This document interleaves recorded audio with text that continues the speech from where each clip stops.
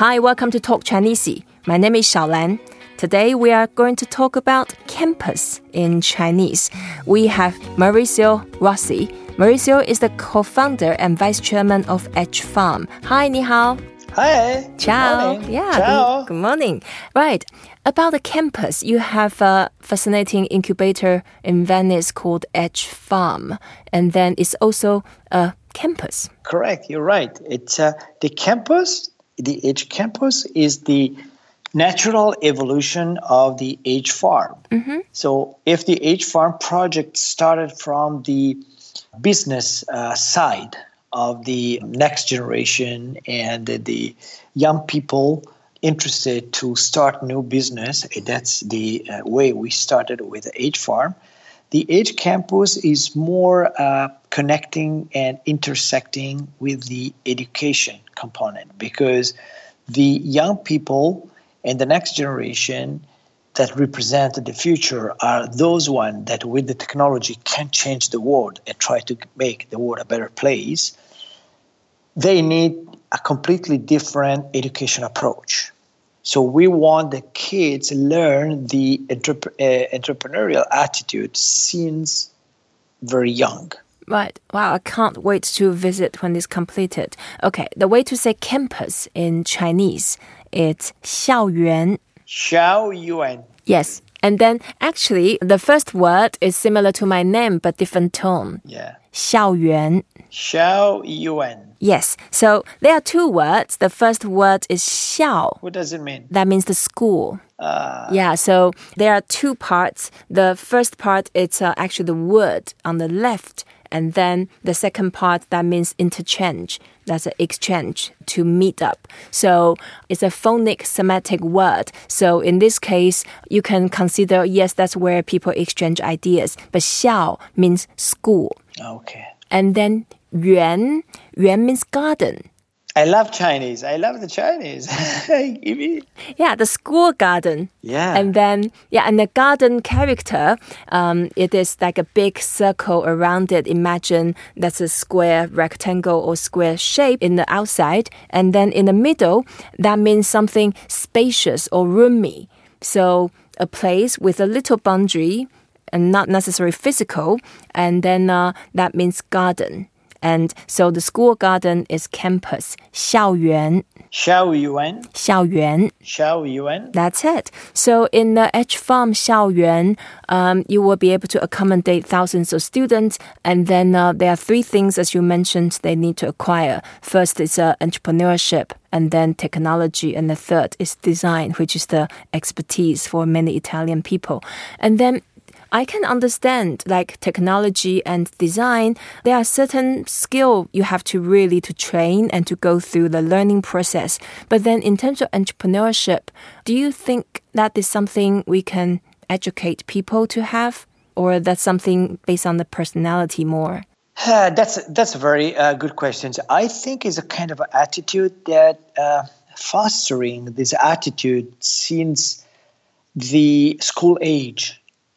I think it's possible, maybe not people can become just entrepreneurs in the sense of business we consider entrepreneurs, but more entrepreneurs of themselves. Yeah, so it sounds like you are creating a Silicon Valley in a beautiful part of the world, Venice. Yeah. The historical city with the beauty, the culture, the history. And now you bring the human elements of it and modern technology, innovation, entrepreneurship.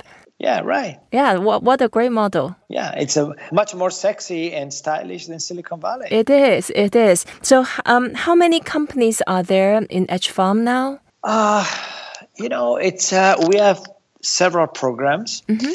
Programs today are related with big corporations, big group. Yep. So we run multiple programs every year. We have, except of our portfolio of investments that is still activity, we do that. Yep.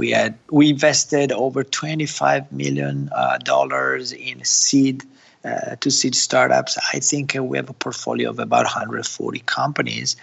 But every quarter, we start at least 2 programs for big groups like Cisco, Deutsche Bank, Technogym.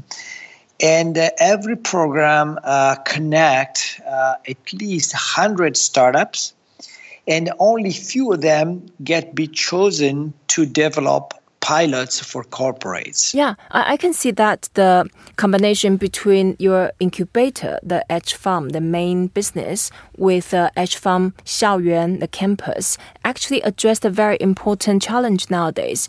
Now, everybody is talking about when in the future, when the machine and artificial intelligence takes over a lot of people's jobs, then what would be the next step in terms of what would be the type of jobs people would do? It's a big issue across the world. And what you're doing, in fact, you are bringing the children, the young people, from very early age. First, entrepreneurship cannot be replaced by machine. And the ability to innovate cannot be replaced by machine. And machine doesn't have good design sense.